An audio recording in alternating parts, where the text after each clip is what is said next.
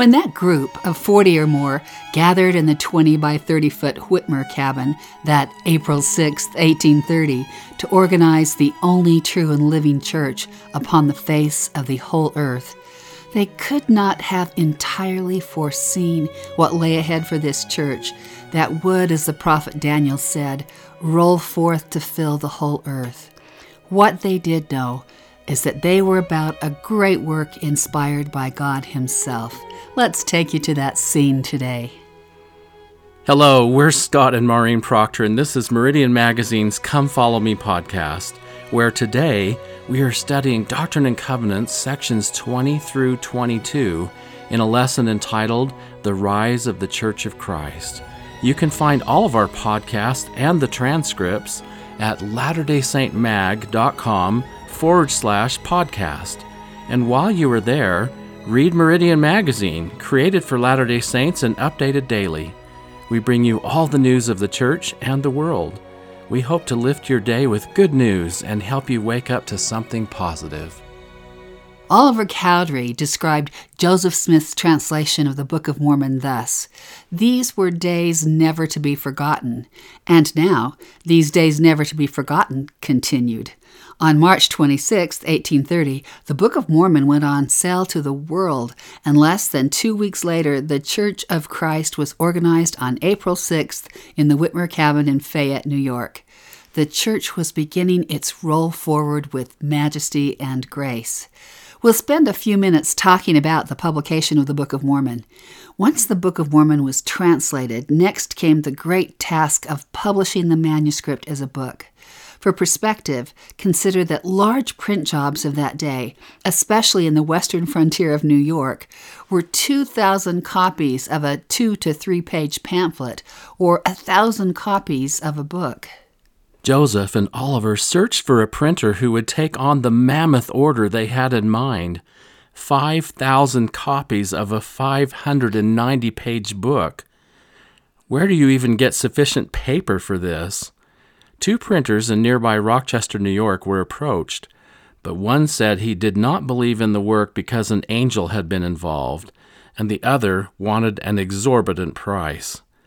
Finally, Egbert Brack Grandin, age 23, printer of Palmyra's local newspaper, the Wayne Sentinel, agreed to take on the job for $3,000. This must have seemed like an impossible sum. Joseph turned for money to the place he had turned before. Martin Harris secured the contract with a mortgage and bond note on his farm, with the debt to be paid in 18 months. The note was signed in August 1829. You have to wonder what this meant to Martin to put his life's work on the line to lend this money. Joseph's brother Hiram Smith, who resided near Palmyra, was overseer for the project.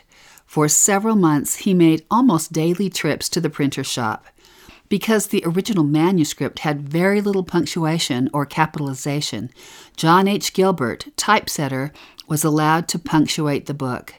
A printer's manuscript, a copy of the original, was handwritten by Oliver Cowdery and delivered to the printer 24 pages at a time for security reasons. The massive project proceeded on schedule, but not without threat. Lucy Mack Smith, Joseph's mother, tells an interesting story.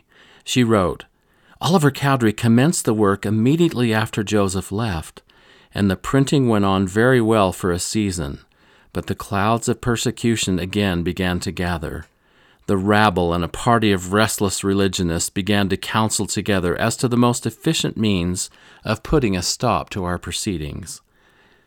After the first council of this kind was held in a room adjoining that in which Oliver and young Mr. Robinson, son of our friend Dr. Robinson, were printing, they suspected that something was agitated among these men that was not right, and Oliver proposed to Mr. Robinson that he should put his ear to a hole in the partition wall, and by this means he overheard the following remarks and resolutions. One said, "Now, gentlemen, this golden Bible which the Smiths have got is destined to break down everything before it. if a stop is not put to it. This very thing is going to be a serious injury to all religious denominations, and in a little while, many of our excellent minister goodmen, who have no means of obtaining a respectable livelihood except by their ministerial labor, will be deprived of their salaries, which is their living. Shall we endure this, gentlemen? Cries of "No, no!" Well, how shall we put a stop to the printing of this thing? It was then moved, seconded, and carried without a dissenting voice to appoint 3 of their company to come to our house on the following Tuesday or Wednesday, said Lucy, when the men were not about the house, and request me to read the manuscript to them, and that after I had done reading it, 2 of the company should attract my attention towards something else than the manuscript, and while they were doing this, the 3rd should seize the writing from the drawer and throw the same into the fire and burn it up. Again, said the speaker, suppose that we fail in this or any other plan, and the book is published in defiance of all that we can do. What is then to be done? Shall we buy their books and suffer our families to read them? They all responded, no. They then entered into a solemn covenant, binding themselves by tremendous oaths that they would never own a single volume, nor would they permit one member of their families to do so, and thus they would nip the dreadful calamity while it was in the bud. To keep it safe from these men who would steal it, Lucy put the manuscript in a box and hid it under the top of her bedstead. And as she tried to sleep that night, she said this most memorable thing about the Book of Mormon. This identical work had not only been the object which we as a family had pursued so eagerly, but that prophets of ancient days, angels, and even the great God had had his eye upon it. And, said I to myself, shall I fear what man can do? Thus I spent the night surrounded by enemies, and yet in an ecstasy of happiness. Well, she continued, on the 4th day after they had met, the 3 men delegated by the council came to perform the work assigned them. They began, Mrs. Smith, we hear you have a gold Bible, and we came to see if you would be so kind as to show it to us. No, gentlemen, I said, we have no gold Bible, but we have a translation of some gold plates which have been brought forth to bring to the world the plainness of the gospel, and to give to the children of men a history of the people that used to inhabit this continent. I then proceeded to give them the substance of what is contained in the Book of Mormon, particularly the principles of religion which it contains. I endeavored to show them the similarity between these principles and the simplicity of the gospel taught by Jesus Christ in the New Testament. But, added I, the different denominations are very much opposed to us. The Universalists come here wonderfully afraid that their religion will suffer loss. The Presbyterians are frightened lest their salary will come down. The Methodists come and they rage, for they worship a God without body or parts, and the doctrine we advocate comes in contact with their views. Well, said the foremost gentleman with whom I was acquainted, can we see the manuscript? No, sir, you cannot see it. We have done exhibiting the manuscript altogether. I have told you what is in it, and that must suffice. Lucy said, Deacon Beckwith, said I, even if you should stick my body full of faggots and burn me at the stake, I would declare as long as God should give me breath that Joseph has that record and that I know it to be true. 5 months into the printing, Palmyra was alive with talk about the so-called Gold Bible. The people of the village held a mass meeting and passed a resolution pledging themselves not to purchase the Book of Mormon when published, and to use their influence to prevent others from purchasing it. This had the effect of causing Mr. Grandin to suspend printing until he could obtain renewed assurance of receiving the amount agreed upon for the printing, the edition of 5,000. It was only by persuasion from Joseph and Martin, assuring him of payment, that he finally continued. Consequently, on March 26, 1830, the book went on sale at the Palmyra bookstore to a cold reception. Sells could not pay the printing costs. Less than a year later, Martin Harris sold his farm to pay the printer's debt. I remember Boyd K. Packer once saying, that one act alone of Martin Harris would assure his eternal exaltation worlds without end. That is so sweet, because that really was a tremendous sacrifice of Martin Harris. This date of the Book of Mormon going on sale to the world so close to the organization of the church gives context to these verses in Doctrine and Covenants section 20 about the Book of Mormon and its importance. It was an affirmation of the importance and divinity of the book, proving to the world that the Holy Scriptures are true and that God does inspire men and call them to His holy work in this age and generation, as well as in generations of old. Now we're in verse 12 of section 20, thereby showing that He is the same God yesterday, today, and forever. Amen. Therefore, having so great witnesses, by them shall the world be judged, even as many as shall hereafter come to a knowledge of this work. And those who receive it in faith and work righteousness shall receive a crown of eternal life. Isn't it ironic that the very people who refused to buy or read the book thought they were protecting the Bible and religion, while in fact the Book of Mormon was a second witness to the truthfulness of the Bible? Now, we notice something important in the headnote of section 20.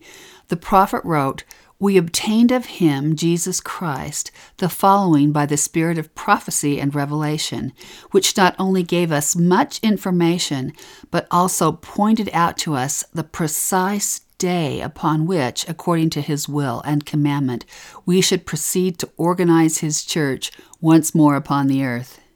Dates matter to the Lord, as we have mentioned before, and this date, April 6, 1830, was revealed as the date for the forming of the church, meaning this date is sacred. April 6th was also the date in 1893 when the Salt Lake Temple was dedicated. The wording of the first verse of section 20, which says, "The rise of the Church of Christ in these last days being 1,830 years since the coming of our Lord and Savior Jesus Christ in the flesh," has led many to believe that April 6th is the actual birth date of the Savior. When James Talmage wrote Jesus the Christ, whose every chapter was read and approved by the First Presidency before publication, he said, "We believe that Jesus Christ was born in Bethlehem of Judea, April 6th, BC 1. Two presidents of the church, Harold B. Lee and Spencer W. Kimball, have affirmed the 6th of April as the actual date of the Savior's birth. These conclusions about April 6th being the Lord's birth date have been based on this first scripture in section 20. Other Latter-day Saint leaders and scholars have been less certain. Bruce R. McConkie wrote, "We do not believe it's possible with the present state of our knowledge, including that which is known both in and out of the church, to state with finality when the natal day of the Lord Jesus actually occurred."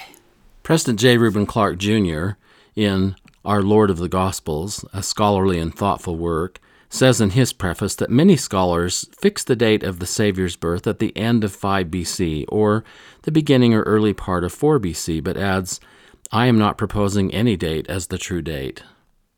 Stephen Harper, a volume editor at the Joseph Smith Papers, said that the recent discovery of the Book of Commandments and Revelations manuscript of the Doctrine and Covenants showed that the verse was actually an introductory headnote written by early church historian and scribe John Whitmer, something he did for many of the Revelations. It does seem from the description of shepherds out watching their flocks by night that Christ's birth was in the spring of the year. The only season that ancient shepherds were out by night would be the season of new lambs. How much the answer to the Lord's actual birth date matters is a fair question. What does matter is that we come to know him and that he gave a witness of the Book of Mormon. As it says in section 20, verse 16, "For the Lord God has spoken it, and we, the elders of the church, have heard and bear witness to the words of the glorious majesty on high, to whom be glory forever and ever." We also know that April 6th was a date that mattered to the Lord, so it has significance, perhaps even more than we understand. Section 20, known to early church members as the Articles and Covenants, was given in revelatory pieces in preparation for the organization of the church. It is our first summary of history, doctrines, procedures, and policies. We begin to see the administration of the church here laid out line upon line, with the foundation being priesthood authority. We know that Joseph Smith and Oliver Cowdery had already been given the Melchizedek priesthood, but starting in verses 2 and 3, we see that they had also been called as apostles.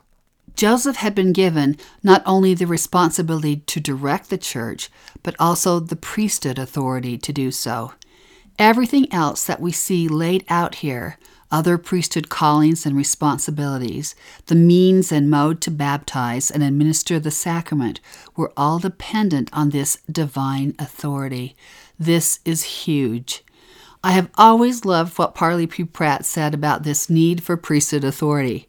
He was speaking of his beautiful farm in Ohio and his longing for God's true word. He said, "About this time, one Mr. Sidney Rigdon came into the neighborhood as a preacher, and it was rumored that he was a kind of Reformed Baptist who, with Mr. Alexander Campbell of Virginia, a Mr. Scott, and some other gifted men, had dissented from the regular Baptists from whom they differed much in doctrine. At length I went to hear him, and what was my astonishment when I found he preached faith in Jesus Christ, repentance towards God, and baptism for remission of sins, with the promise of the gift of the Holy Ghost, to all who would come forward with all their hearts and obey this doctrine." Parley found some truth in their teachings, but no authority. He said, "Here was the ancient gospel in due form. Here were the very principles which I had discovered years before, but could find no one to minister it. But still one great link was wanting to complete the chain of the ancient order of things, and that was the authority to minister in holy things, the apostleship, the power which should accompany the form. This thought occurred to me as soon as I heard Mr. Rigdon make proclamation of the gospel. Peter proclaimed this gospel and baptized for remission of sins, and promised the gift of the Holy Ghost because he was commissioned so to do by a crucified and risen Savior. But who is Mr. Rigdon? Who is Mr. Campbell? Who commissioned them? Who baptized them for remission of sins? Who ordained them to stand up as Peter? Of course they were baptized by the Baptists and ordained by them, and yet they had now left them because they did not administer the true gospel." And it was plain, Parley continued, that the Baptists could not claim the apostolic office by succession in a regular, unbroken chain from the apostles of old, preserving the gospel in its purity and the ordinances unchanged, from the very fact that they were now living in the perversion of some and the entire neglect of others of these ordinances, this being the very ground of difference between the old Baptists and these reformers. Again, these reformers claimed no new commission by revelation or vision from the Lord, while they had not the least shadow of claim to succession. It might be said then with propriety, "Peter I know, and Paul I know, but who are ye?" How can any ordinance be efficacious in the heavens if not done with the proper authority, as Parley explained so well?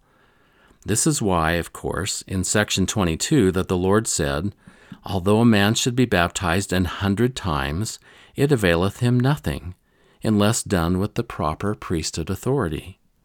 It's so interesting, too, that with authority comes order. There is a line of authority to save us from confusion. We learn in section 21 that it is Joseph Smith who is called to be a seer, translator, a prophet, an apostle of Jesus Christ, and an elder of the church.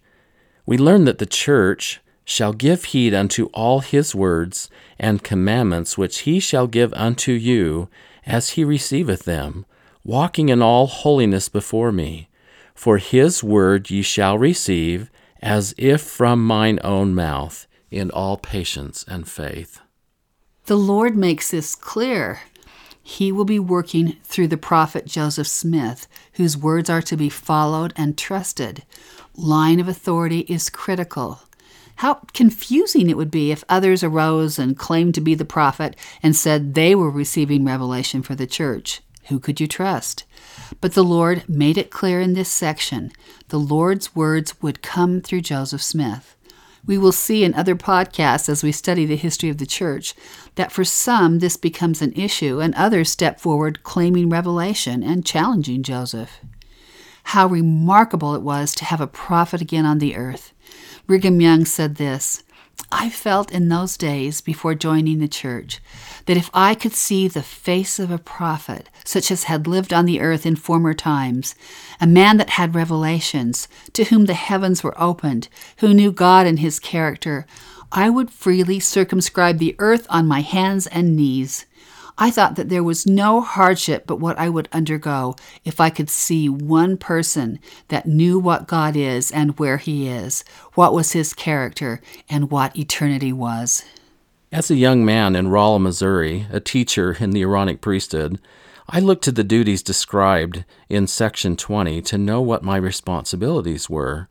Verse 53 said, "The teacher's duty is to watch over the church always and be with and strengthen them."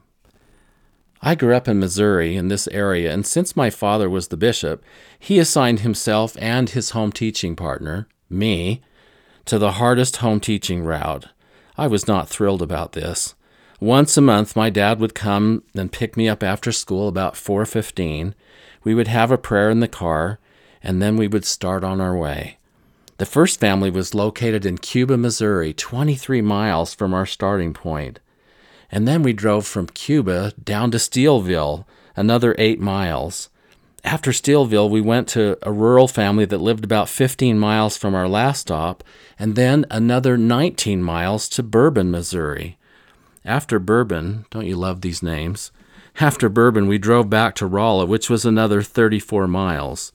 The total distance was about 99 miles, and we would get home sometime after 10 o'clock at night.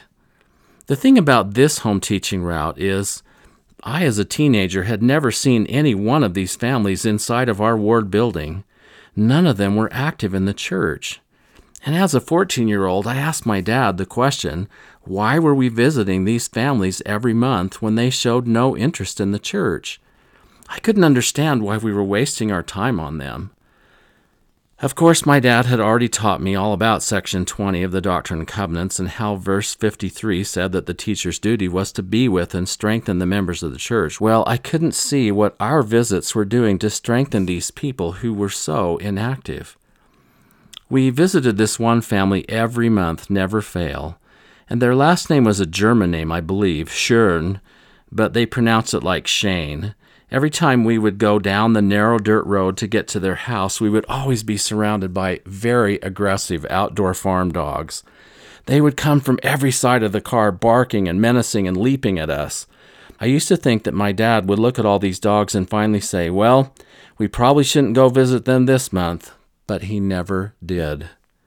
He would just get out of the car and make his way towards the house with the dogs biting at his heels and his pants all the way there, and I would be coming up from behind. We knocked on the door, and Sister Shane would let us right in after yelling at the dogs to get away from us. Mr. Shane, who was not a member of the church, was never friendly to us. He smoked what in those days I called a big stogie, which was a very large and long cigar. I was trying to be an athlete in those days, and I told my dad that I didn't think it was healthy for me to be in that room with Mr. Shane because he smoked so much. I thought for sure this would be a compelling reason for my dad to say, maybe we shouldn't visit the Shanes because of health reasons. But he didn't fall for that one either. Sister Shane would sit down and we would ask her a few questions like, how are you doing? How was your month? How's your family doing? And Mr. Shane would stay behind a newspaper in the same room with billows of smoke emerging behind the newsprint. I thought for sure that the newspaper would catch on fire at some point, and sometimes I had to hold a cloth or something over my nose because the room was so full of smoke. In the midst of all this challenge, and quite embarrassing to me as a teenager, my dad would always, never fail, pull out some notes and teach them a gospel lesson in this setting. He was known for his teaching at the university as a professor of geology, but he was also known as a master teacher of the gospel. It was at this point every month when I could start to feel something. Of course, as I look back on it, I know that was the presence of the Holy Ghost touching my heart. At the end of this 99-mile home teaching route, I always said, "Hey, Dad, I feel pretty good tonight." Still, I could see no good it did, as Mr. Shane showed absolutely no interest in our being there. In fact, in my teenage assessment, I thought he was pretty rude. This went on month after month, and quite frankly, with our faithful home teaching and others after us, it went on year after year. When I went on my mission to Germany, I remember about 1 year into my mission, I got the most amazing letter from my mom. She said that the ward had gone on a temple trip to the Atlanta Temple, about 658 miles away. This was our temple. So in this letter that I received, Mom described this wonderful ward temple trip. She said, "We took some people who have never been through the temple, and the spirit was so strong." And then she said, "Oh, do you remember the Shane family that you used to home teach years ago with Dad? They were there. I think I forgot to tell you that Brother Shane was baptized a year ago.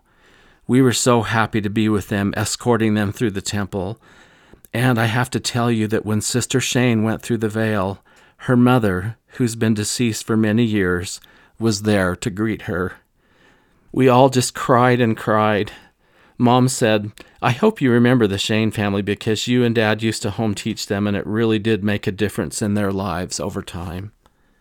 I thought about Doctrine and Covenants, section 20, verse 53, that the teacher's duty is to be with and strengthen the church, and how my father had carefully taught me that. I realized that all those 99-mile treks every month were worth it, and somehow through all the cigar smoke and the barking dogs, the message of love and of the gospel of Jesus Christ finally penetrated Brother Shane's heart. So, Section 20, with its many instructions given line upon line, was essential to the organization of the church, and much would be given in the years to come. Now, the day of the organization of the church had come. On the 150th anniversary of that event, speaking from Fayette, New York, President Gordon B. Hinckley said, "As we are assembled at the place of the organization of the Church of Jesus Christ, I picture in imagination that April 6th of 1830. The few who believed in Joseph's mission gathered on that day, which was designated by divine revelation as being 1,830 years since the coming of our Lord and Savior Jesus Christ in the flesh." One wonders whether any of that group, other than Joseph Smith, who saw with prophetic vision, had any idea of the greatness of the thing they were beginning. From this rural area, from the simple log farmhouse on these grounds, there was to grow, by constant accretion, an organization worldwide in its scope and numbering millions in its membership. Certainly they didn't know of the hardships that lay ahead. They didn't know how persecution would raise its ugly head again and again. They didn't know that they would be driven from Missouri and Illinois and on to a forgotten arid valley in the West. They didn't know that some of them would die for the cause they believed in, the gospel of Jesus Christ. They certainly couldn't have foreseen all that the church would become, and in fact, neither still can we. Remember the night, Maureen? We had been at an exceptional musical presentation at the vast conference center in Salt Lake City, performed with such excellence and talent, a program that was being broadcast to hundreds of thousands of others. On our walk back to the car, there was a little rough-hewn log pioneer cabin nestled between the enormous Family History Center and Church History Museum, and across from the beautiful temple. We thought, what if the people who shivered through the winter in that little cabin could see the church now? Elder L. Tom Perry described that church organization meeting this way. The meeting was simple.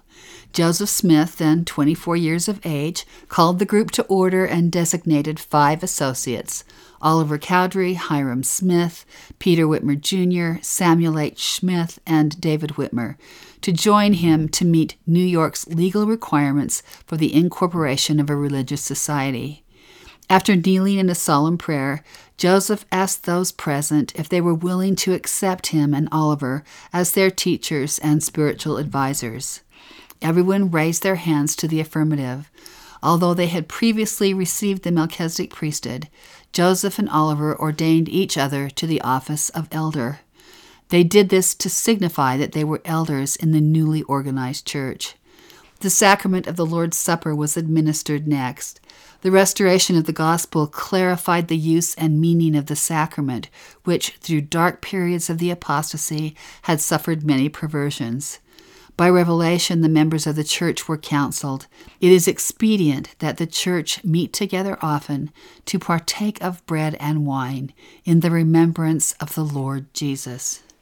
From that time on, week after week, as church members, we have been able to declare repeatedly and often our allegiance to the plan of salvation and its obligations and blessings, our allegiance to Jesus Christ, and our willingness to take upon ourselves His name.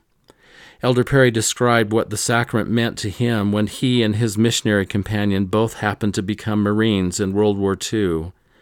When we completed our boot camp, we were both assigned to the 2nd Marine Division and were blessed to have our companionship last nearly 3 more years.